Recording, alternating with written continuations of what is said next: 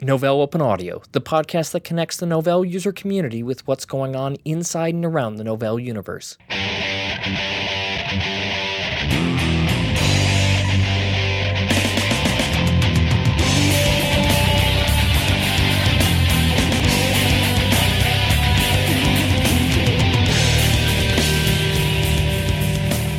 Welcome to Novell Open Audio. I'm your host, David Mayer. And I'm Aaron Quill.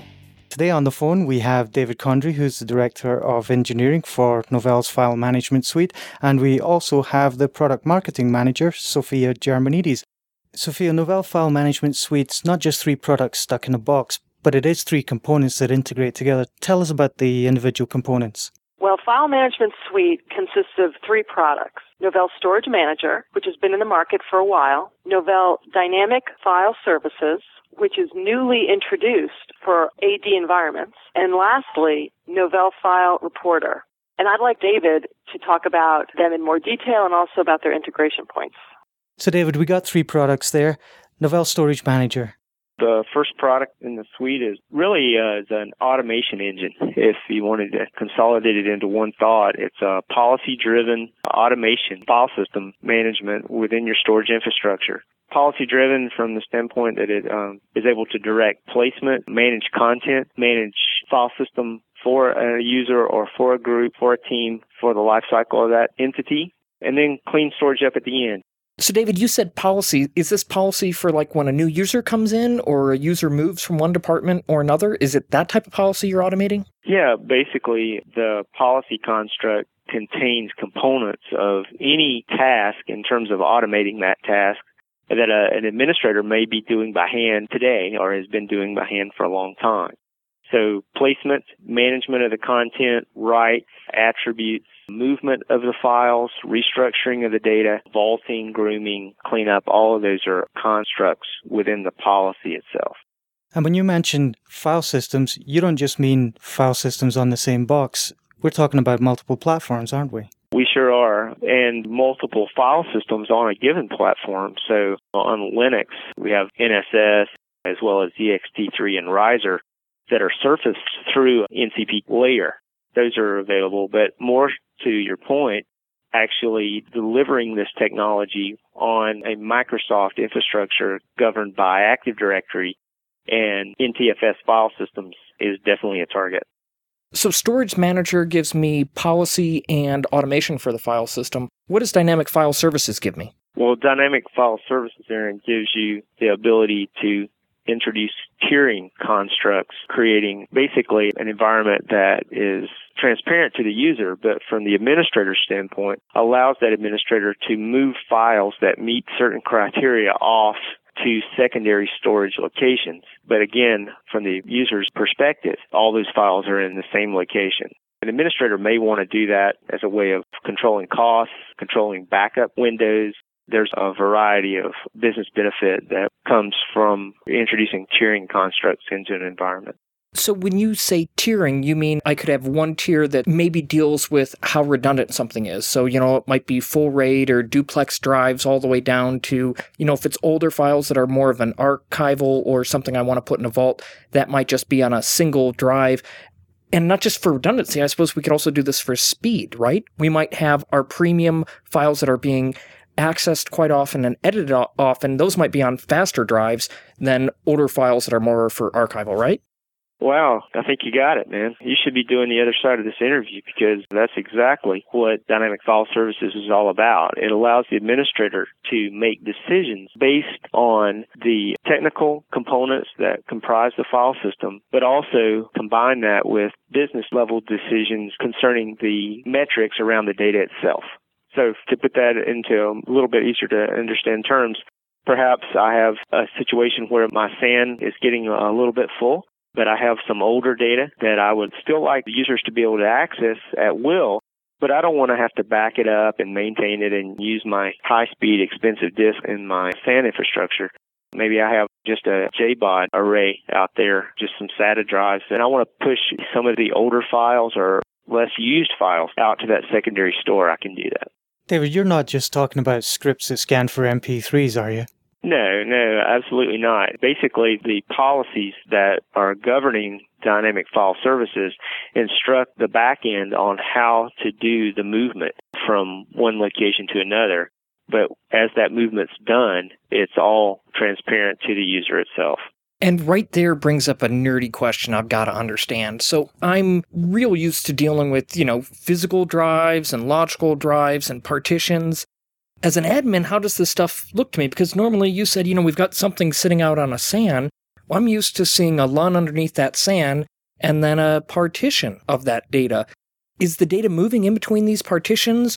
Or is this stuff happening below the partition level where, as the admin, it all looks like it's sitting on one drive in one partition and it's really scattered across multiple drives? Well, from the end user's perspective, Aaron, that's the concept, that the data is just there. They really don't know where it's located or what kind of subsystem it's being housed on. The administrator is the one that needs to know that so that he or she can make intelligent decisions on how to best manage the file system based on the needs that they have and be able to move files off to a secondary store or a tier without affecting the user's access or view of those files. So I got a SAN and I've got a USB disk and I want to migrate somebody's MP3s off to this USB disk, but from their point of view, it still looks the same. Where's the volume that they're mounting? Is it just NCP that's presenting that single volume appearance to the end user? Or are we talking about you've got a block driver sitting underneath all of this that makes the SAN and the USB disk look like they're part of the same physical device? That's really what Aaron's getting at there. Okay, I understand. Thank you, David. I guess I wasn't geeky enough. As we discuss this technology, it's important to represent it from two different views. One view from the end user's perspective and the other from the administrator's perspective. From the end user's perspective, above all, the user needs to know that their data is there and it's accessible in a very fast fashion. Now, from the administrator's perspective, they need to be able to decide how to set up tiering for a particular set of data. So what they do, from the user's perspective, the volume is there, or the share on Windows, and they're seeing their files. From the administrator's perspective, he or she is able to create, it's called a pair between 2 points on disk. That could be 2 different LUNs, it could be, or 2 different shares, but from the administrator's perspective, he creates a pair and then defines rules where one part of the pair is the primary and one part of the pair is the secondary, and defines rules for what would make one particular file, let's say maybe an MP3, or a file that hasn't been accessed in a certain amount of time, or a file that is above a certain size, or any combination thereof, what would cause that file to be moved from the primary to the secondary. So from that administrator's perspective, he or she can really control the 2 points and the rules that control data flow between those 2 points. But from the user's perspective, it's all in one place. So does that mean you just truncate all of the MP3s that are being migrated to 0 bytes and the file names look like they're still there, but you migrate them back on access? No, that would be more of an HSM or a hierarchical storage management paradigm-based solution. Dynamic File Services allows the administrator to use a share that contains files and directories out there that a user is accessing. Now, some of those files and or directories, that administrator may want to actually live somewhere else, but from the user's perspective, stay there. So another share or another file system location, maybe on a different volume, can be defined to be a secondary or a tier behind that first share that the user's looking at. But then the administrator can define rules that say part of these files or part of this infrastructure or this file system structure actually lives over on that secondary. But again, from the user's perspective, it's all living and residing on that first share that user's access. Okay, so really I'm taking my existing shares, and we could say if an existing share is sitting on expensive, good, fast drive array or a SAN, I could say that's going to be my highest tier, and then I would pair that with maybe a slower, less redundant archival type drive space, and that would be my secondary tier for that share, and then I could set up all those cool policies you were talking about to decide whether I want to store files for that share on the first tier or on the second tier, right? That's right.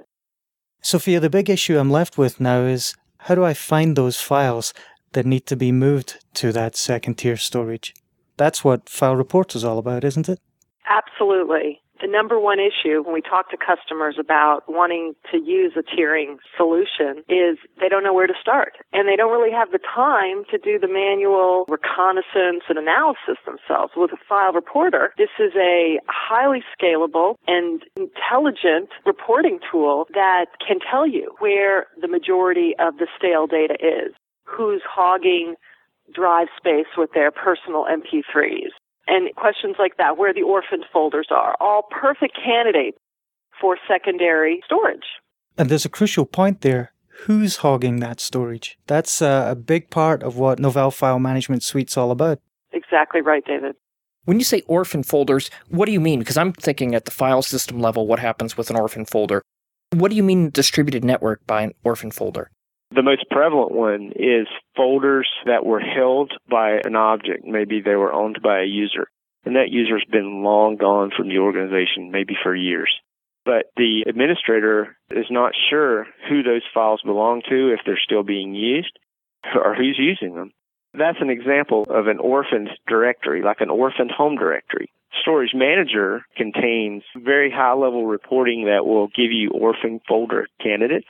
But Novell File Reporter will actually let you get more of a handle, more of an inventory on your entire infrastructure, including folders that might be candidates for orphaned cleanup or move to offline storage or something like that. On some of those orphan folders, then, can I redirect them? If we know that a bunch of them came out of the marketing department, is it fairly easy to then reassign those orphan folders to someone in the marketing department so that they can actually then walk through those directories, see what's in there and what's valuable that they might want to keep instead of just straight archiving it?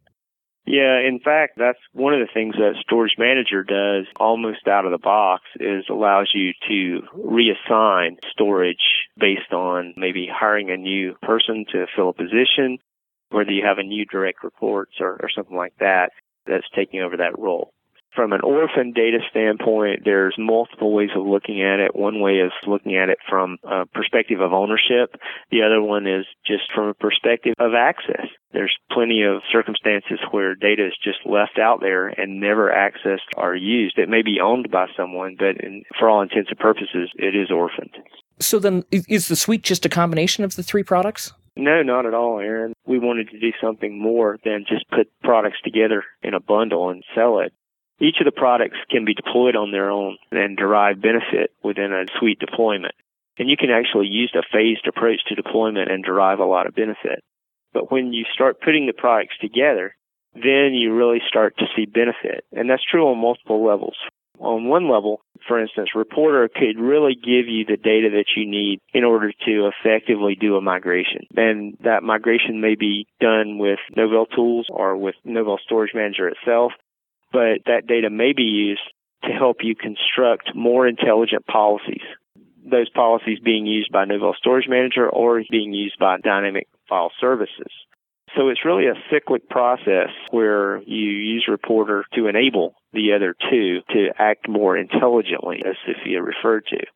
But on a second level, when the products are deployed together and they actually see each other there, and actually enable each other to provide additional functionality. And that's true not just on the level that I described, but actually technically within the products themselves. For instance, when File Reporter sees Storage Manager there, new features and functionality are dynamically enabled in Reporter itself so that you can report not only against volumes and certain subdirectories and file systems, but actually run reports against the policies themselves.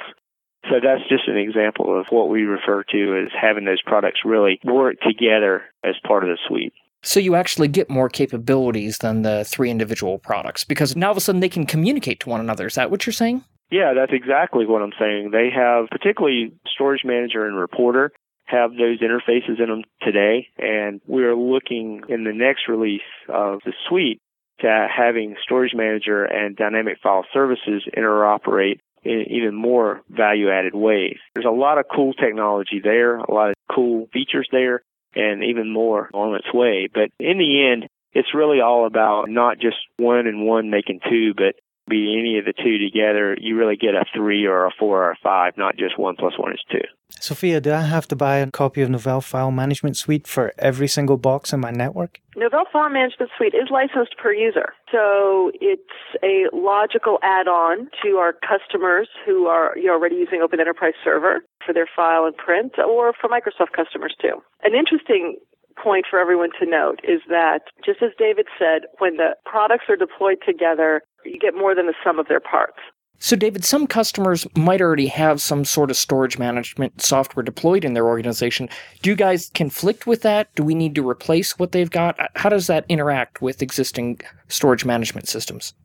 Organizations may already have storage management software deployed, like that was delivered along with their SAN, something like HP Storage Essentials or IBM Total Storage. We want to make sure that everyone understands that we complement those deployments. We're not out to replace those deployments. Those guys are working at a LUN level, and we're actually working at the file system level above that to augment or complement those offerings. So those tools are going to let you carve up your disks, but they're not going to tell you where all the files are, where all your storage is wasted, and that's where Novell File Management Suite gives you something extra.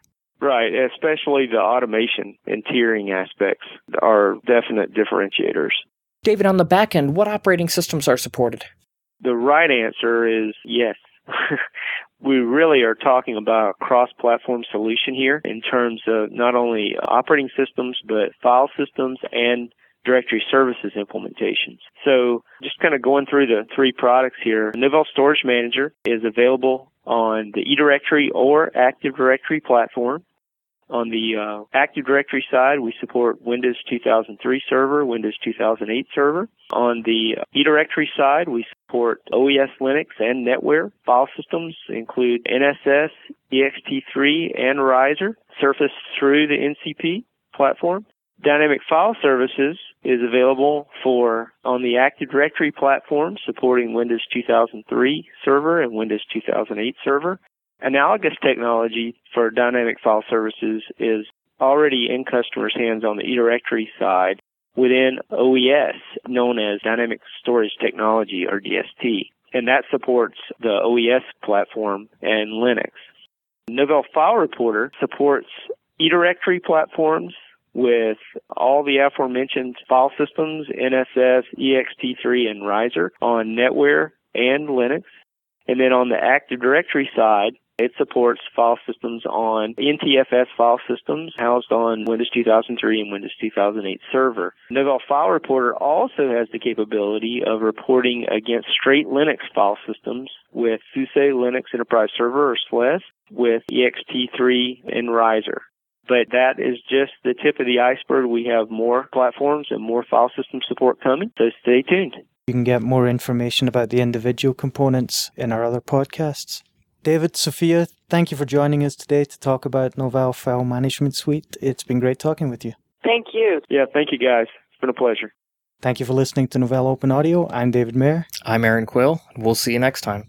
Remember that Novell Open Audio is brought to you by Novell Incorporated. Most of our content is directed by our listener community, so please send us your feedback by email at openaudio@novell.com or by leaving comments on our website at novell.com/openaudio. That's it for this time. Have a good one.